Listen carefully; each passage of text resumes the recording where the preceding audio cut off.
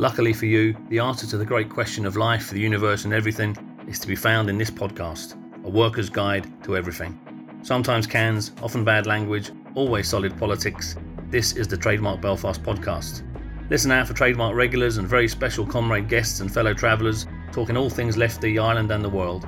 We remain, as always, anti-sectarian, anti-racist and anti-fascist. Enjoy. Buenas Saltas.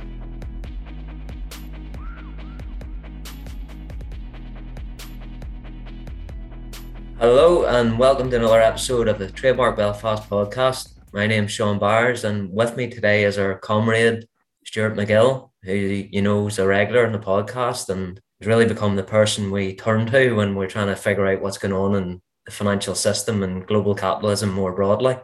So Stuart, we're currently in the teeth of a cost of living crisis that shows no signs of letting up. It's thought that at least a third of the population are already struggling to feed themselves, to pay their energy bills, to cover their rent. There's been an explosion in credit card debt, huge increase in the number of people saying that they're having to skip meals. And even food banks are reporting that they're struggling to keep up with demand for their services. And that's before we even think about what the winter might bring in terms of heating bills and the really difficult choices that people will be forced to make.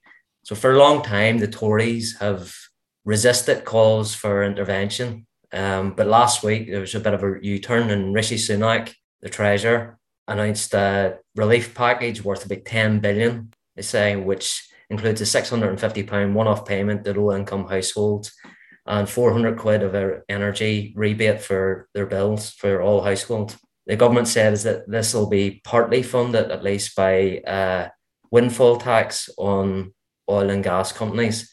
So just to kick off, really, what's your assessment of this intervention? Will it even touch the sides in terms of what people need right now?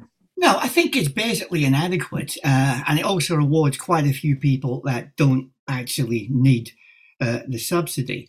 I also think it looks at things from the wrong direction, just in terms of the inadequacy and also some of the bullshit which goes around about can we afford this?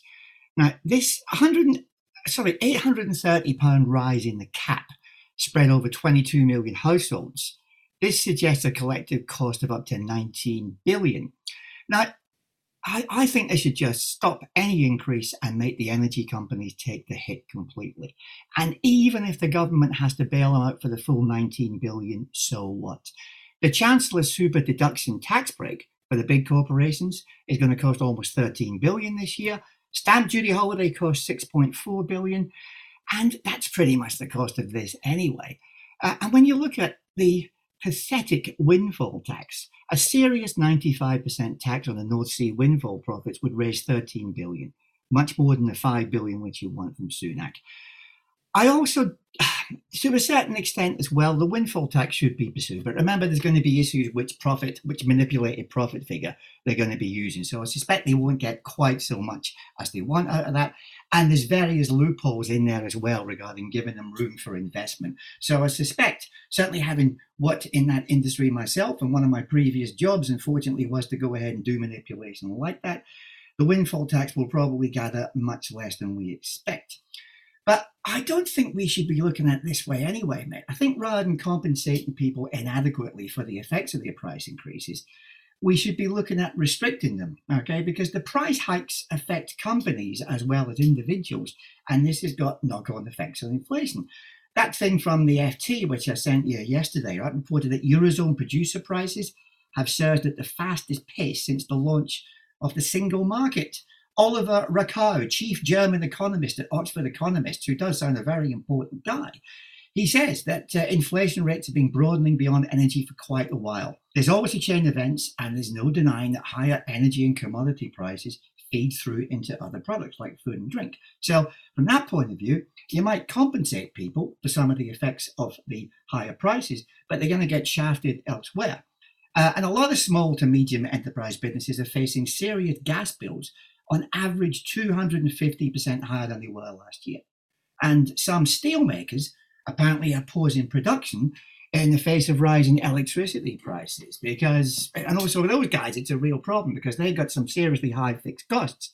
If they stop producing, they're landed with a fixed cost, they lay people off, And that's a time whenever you have stagflation, prices are rising and people are laid off, affecting the economy elsewhere. Yeah, I'm glad you mentioned that. I saw someone on Twitter says, like with the energy price cap increasing by £800 and from October, the average bill will go up to about 2,800. So if you count in the relief that the government's given us, we'll probably lose about 1,500 or so on average. Like I read somewhere that BP and Shell, two of the big fossil fuel companies, both headquartered in London, are due to make about 40 billion in profits this year and plan to hand out 9.5 billion of that to shareholders. But then at the bottom of the food chain, I suppose, you have smaller energy suppliers, the companies that are actually supplying the gas and the oil and the electric to our households. Some of those going bankrupt. In the past year alone, I think 31 energy suppliers in the UK have gone out of business or have been taken over by one of the big six. So the question I want to ask you is, to what extent is profiteering going on in the energy sector? And where exactly is it happening? In other words, what's the relationship between the profits being made by BP and Shell, the likes of BP and Shell, and the bills that are coming through our door?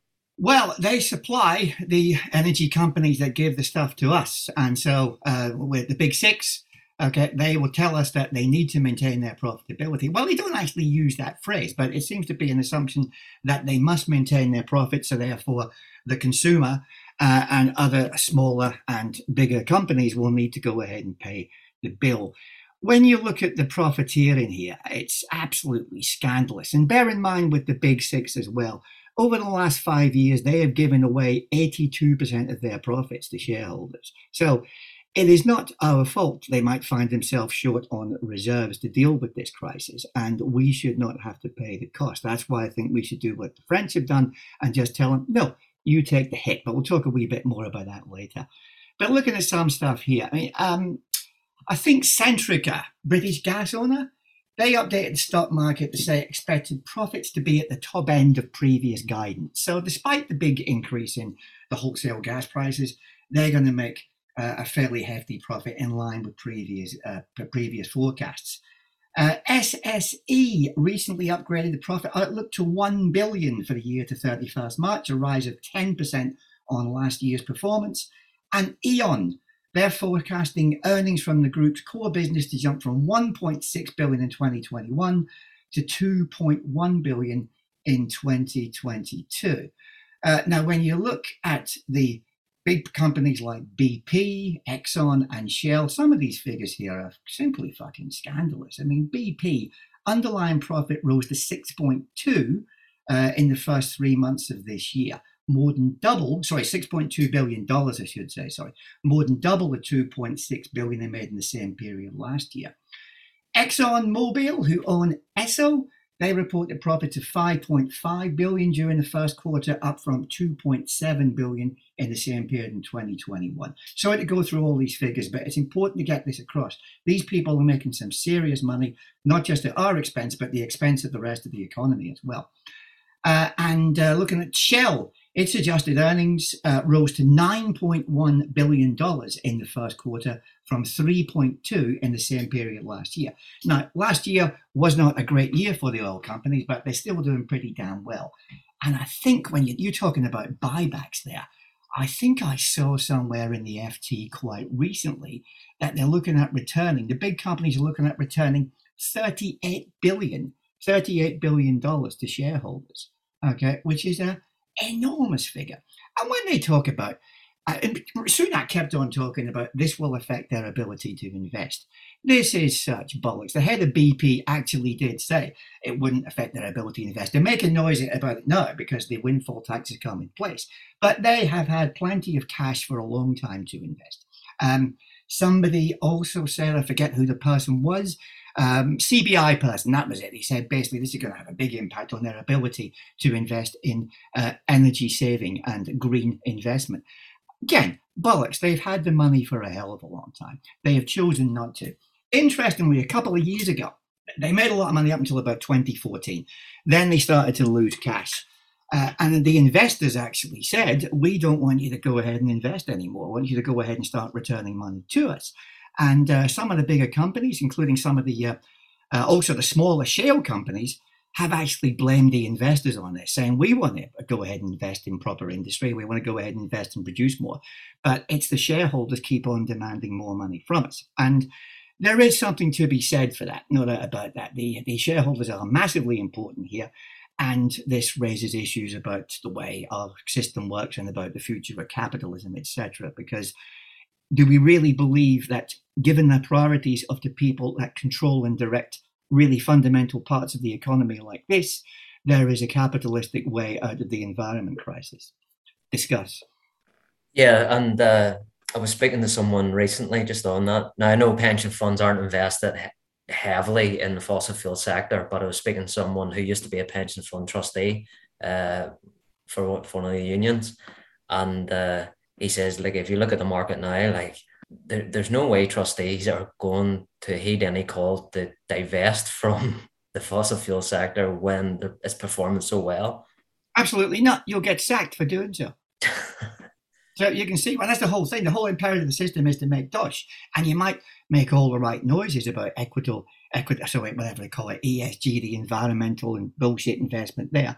But frankly, everybody knows it's bollocks. If you are managing a fund and your performance is 3%, the guys that invested in oil are doing 10%, then you ain't going to get a good bonus at the end of the year, and you might have to go ahead somewhere and get a proper job. Our lives are just totally bound up with this, the system. Yeah. I want to look briefly at the issue of inflation in general. You've already touched on this briefly, the Financial Times article you sent to me, which was really interesting. So the last time we talked about inflation on the podcast, we talked about inflation in specific sectors, energy in particular, but now, as you say, it's spread to the wider economy. But I think it's important that we try to break this down, try to break down what's happening here, because my sense of it is there's a lot of smoke and mirrors involved, certainly in terms of how it's represented. So you hear the spokespersons for big business saying, look, lads, this is beyond our control. We're faced with increased production and wholesale costs. We'll take a bit of a hit, but some of this will have to be reflected in the prices that consumers pay. And part of the narrative as well is the idea that wage demands are playing a major role in driving up inflation, driving up prices, and that workers are just going to have to be a bit more moderate in terms of what they're asking for. But if you look at the evidence, this isn't entirely true, is it? You're being very, very gentle there, Sean. This is just utter bullshit. So I get pretty angry about this because so many people who should know better, I think maybe they attended A-level economics or even degree economics, where you get taught this bullshit, which is all basically dedicated towards maintaining the capitalist system and obscuring reality rather than actually exposing it. Economic Policy Institute in the States, which is a very, very good little website, they did some analysis a while ago. And they looked at, they looked at inflation between basically now and 2020. And they're talking about a 6.1% increase in price. Strikingly, they say over half of this increase, 54%, can be attributed to fatter profit margins. Increased labor costs contributed less than 8% of the increase. Now, from 79 through to 2019, increased profits only contributed about 11% to price growth, and labor costs over 60%. Obviously, these days as well, non-labor inputs, basically supply chain cock-ups, they've helped drive prices up more than usual in this current recovery. But the key figure there is 54% of the price increases are down to fatter profit margins. US corporate profit margins are at a 70-year high, and they've risen 37% in the last year. Again, sorry about the figures, but these figures are important. One survey in the States showed half of retailers admitting to raising prices by more than the increase in costs, with the larger firms most likely to be doing so. One asset manager, back to those guys again, he said, what we really want to find are companies with pricing power. In an inflationary environment, that's the gift that keeps on giving. And we were talking about this before. Even fucking Morgan Stanley recently agreed with this one. They said profits must shrink to absorb the pain of inflation, making up for decades in which capital has increased its share at the expense of workers and consumers alike. Now, Morgan Stanley are not exactly comrades, Sean, as you know, but they say here, workers' share of corporate revenues fallen for 2 decades to the benefit of owners and investors. Labour shortage is closing that gap, which is one of the reasons why they're increasing prices, as well as, of course, increasing their profits. And companies have to shift cash from profits to pay, according to the bank. Now, I can go on and talk about the UK situation in similar terms if you want me to, because the UK figures, the data isn't quite so good as it is for the States, but there's still some interesting stuff there. Shall I do? Yeah, I think I read some of the stuff he sent through. It makes a similar point, like, in general, that these price increases are coming in large part from increases in corporate profits. This not coming from underlying costs. It's coming from capital deciding that they want to increase profits, and all this other stuff is used as a mask, smoke and mirrors, as I say, to try to disguise what they're actually doing. I thought it was really interesting that Morgan Stanley come out with this. And I asked you before we come on here, like what has brought Morgan Stanley or someone within Morgan Stanley to articulate this position, which totally goes against the orthodoxy, totally goes against what you're taught in the economics textbooks, and actually goes against the interests of the class that they represent? I think it could be a realization that we can't go on like this. You can't keep on shafting people, and people at some point will have to respond. I mean, I think we should be much more angry than we are, and I think we should be out there burning stuff down if we could afford the petrol to do so. But at the moment, people are not angry enough. They will probably get more so, particularly after this winter. I mean, having come back from Chile, I was in Chile to do some stuff on the book, for which I will give a bit of a plug now. The Roaring Red Front, available on October the 3rd, guys. But I went to Chile in 2019 when the riots were on, which my wife, of course, was absolutely delighted about. And we had a chat with a few people there whenever the social uprising was in its pomp. And they said everybody in the world thought Chile was doing great because the overall figures looked good. It was always a ticking time bomb there because a lot of people were making a lot of dosh and the Chileans weren't. And they were very aware of the inequality in the country and the fact that some people were doing great. A lot of the country was on its ass. They increased the cost of travel. Santiago, like most big cities these days, regular people can't afford to live in the center.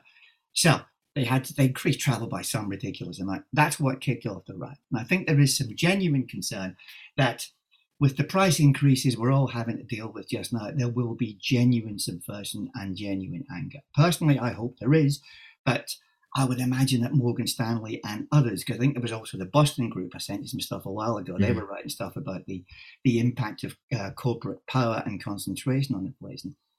They are also concerned with the same thing. Yeah, they're worried about societal breakdown, Mad Max. Yeah. Well, to be honest, mate, given heads on bikes, yeah. I have the bike ready and various other things in my garage I don't want to talk about in public. There's a number of things that we would say contribute to that enormous growth of corporate profits over the last 20 to 30 years.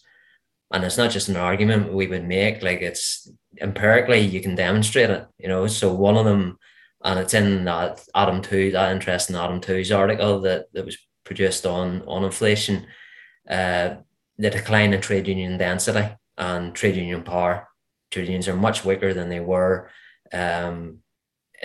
say 30, 40 years ago. And as a result, the workers are winning back less in terms of wage increases. And the second thing you mentioned is economic concentration and the role of monopoly power. Is that what's enabling these companies to do this? Oh, I think absolutely. Yeah, let's have a quick look at some UK figures before I start to talk about that in detail, because I want to get this across.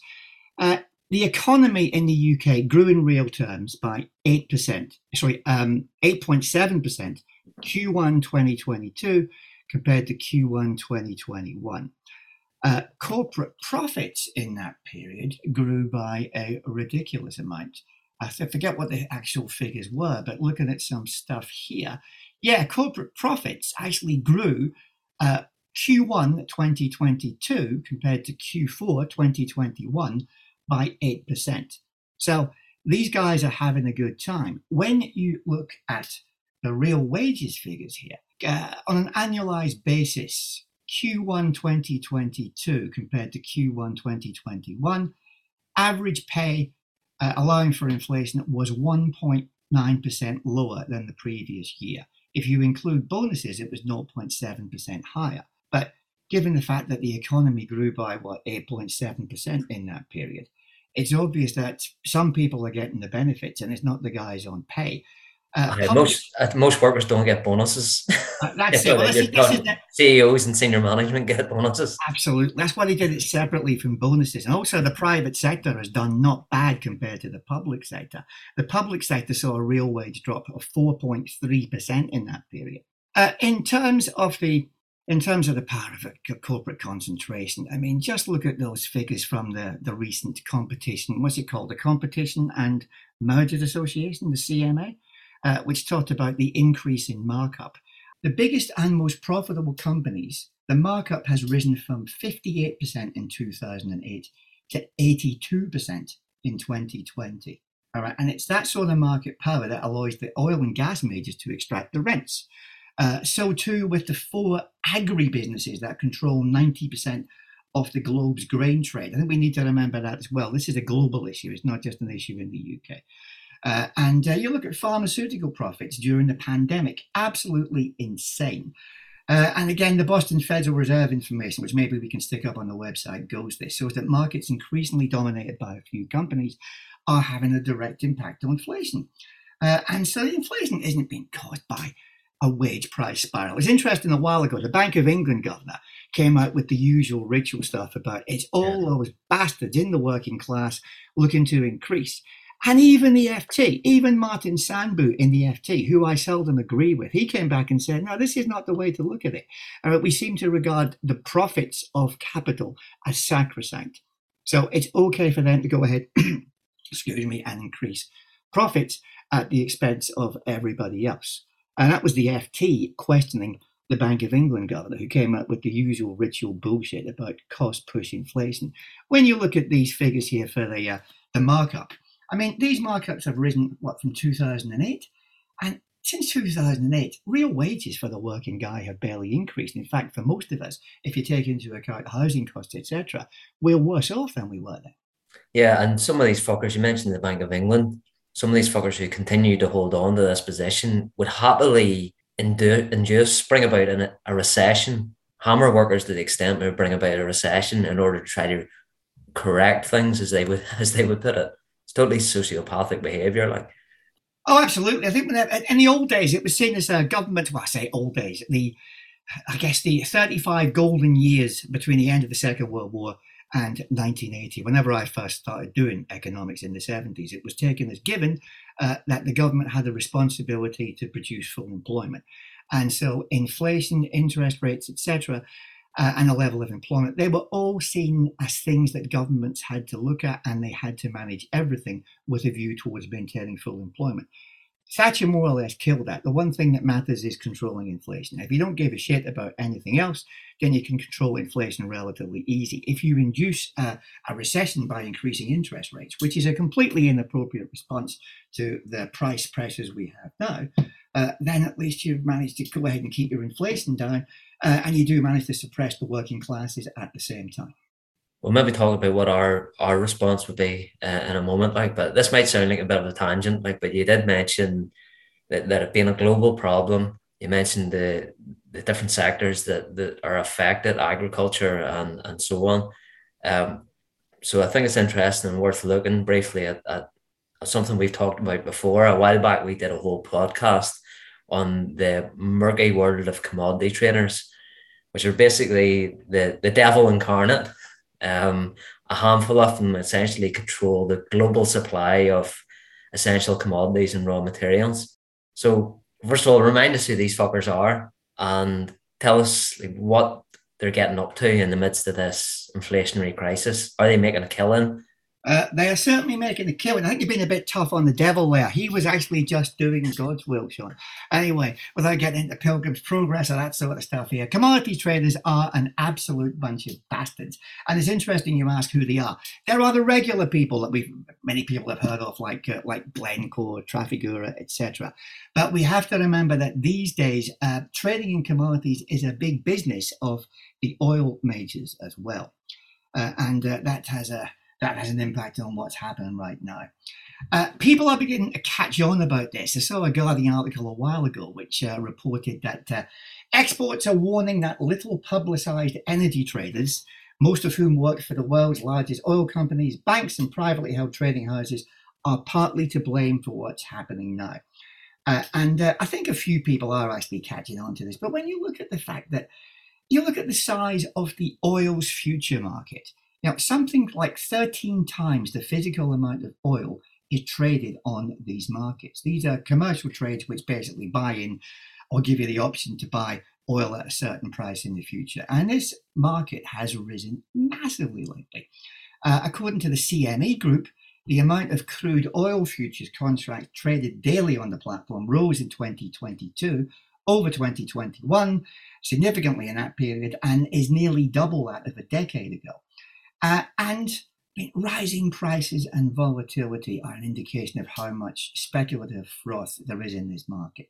Since the day before the Russian troops went to war against Ukraine, the price of a barrel of oil was $90 then. Since the invasion, there's been no real significant change in supply. It went to $124, fell back to $95, and I think is back up at $123 a barrel today, which is over 90% higher than the price we had 1 year ago. So the speculation there, despite the fact that many people deny this, I think is important. Just the fact that so much money is attracted into that market, like the housing market in London. About 25% of the price is done, probably more than that here, is down to speculation from overseas investors. So the size of the market is so great, and the role of speculation so great that it massively distorts the price, above and beyond supply chain issues and war and whatever else that is factoring in here. Absolutely. You just look at the fundamentals, which, the fundamentals haven't changed significantly, really. But when you look at that price, it was something like 63, 64 a year ago, up to 124 right now. It was $90 before the war kicked in. But a massive amount of speculation takes place here. And it kind of makes sense, because if you think the price of oil is going up, and there is a huge part of our economic surplus which is dedicated to speculation, people are going to hammer into oil, and that will encourage more people to come into it. So therefore you get the price increases at the pump. And those price increases at the pump tend not to go down quite so quickly as they go up whenever the price of oil does collapse. Again, that's a little bit more price gouging by the companies. You look at gas as well, mate. Putin in November announced that Moscow might actually increase supply to stabilize prices. On that particular day, I think gas prices were 400 pence per therm in the morning, and it finished, I think, at 266 pence in the same day, because Putin announced he might actually increase the supply. And I think that demonstrates how much speculative drive there was in that price. And bear with me for a while longer here, because this I think is important about this. In October 2021, the world's top houses were told by brokers and exchanges to deposit hundreds of millions of dollars in extra funds to cover their exposure to soaring gas prices. Now, these guys are traditionally very, very secretive, but one company, Governor, gave a rare glimpse into the size of its hedging and trading operations. It showed this, they had to go ahead and do some prospectus, so I think they were showing the size of their growth here. It showed that this is Governor, a big trader, their pre-sold or hedged inventories totaled $5.3 billion in June of 2021, which was up from $2.8 billion in 2018. Natural gas and liquefied natural gas, that trading accounted for nearly half of its traded volumes, about 45%.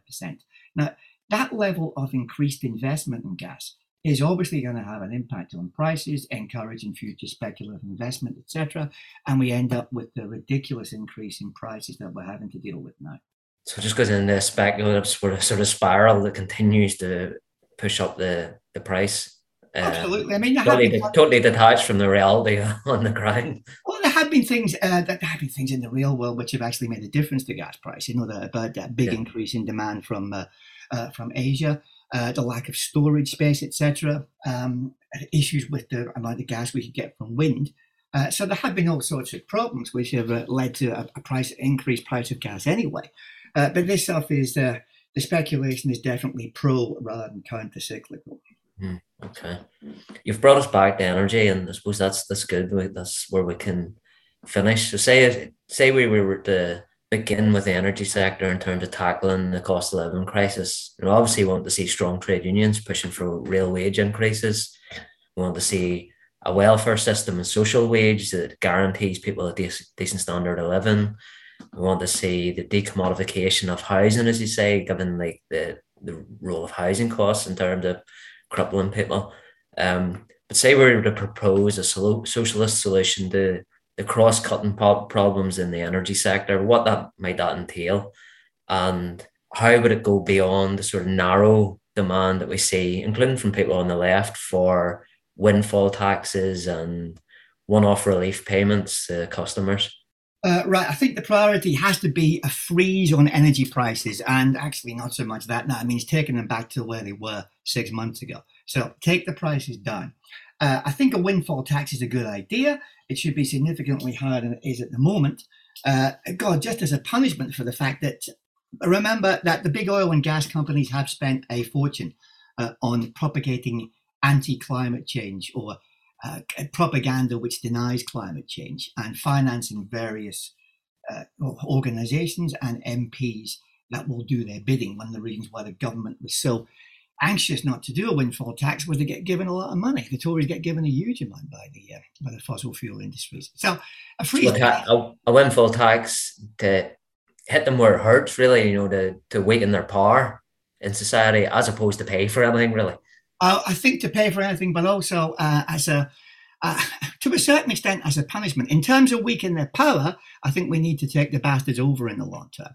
All right, we'll get onto that whenever I talk about the more long-term things. But I think as well as the freezing energy prices, we also need to have some strategic price controls. Like supermarkets and other companies who are actually increasing prices, they should be told to go ahead and take a hit and not pass on the price increases, because God knows they've made enough money lately.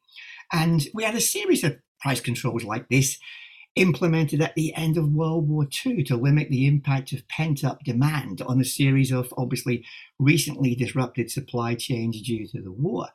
And this actually makes sense, I think, even within the limited tenets of bourgeois economics. If you're concerned about the impact of a potential wage price spiral, then suppress the price increases most likely to provoke that spiral.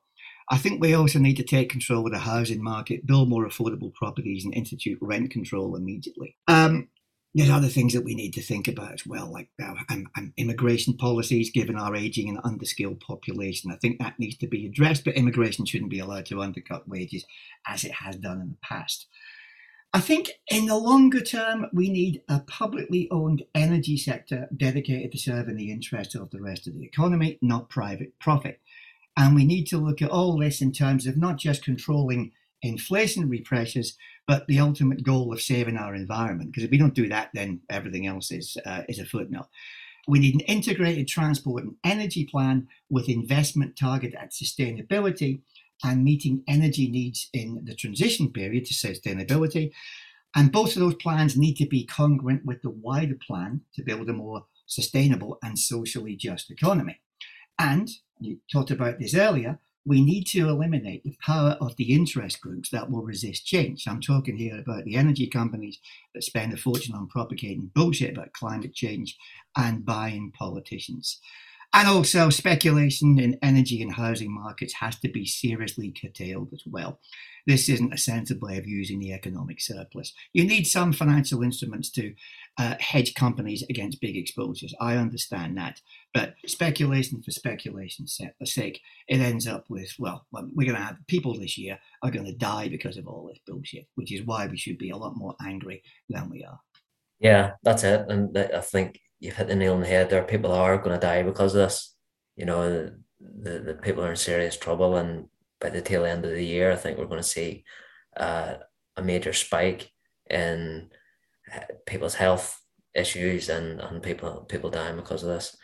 Look, Stuart, I think that's a good point to finish off on. Thanks a lot for coming on to help make sense of some of this. It's an issue I'm sure we'll return to in the future, as well as other things. And we have plans for a series on imperialism, which we will take up once Stevie comes back.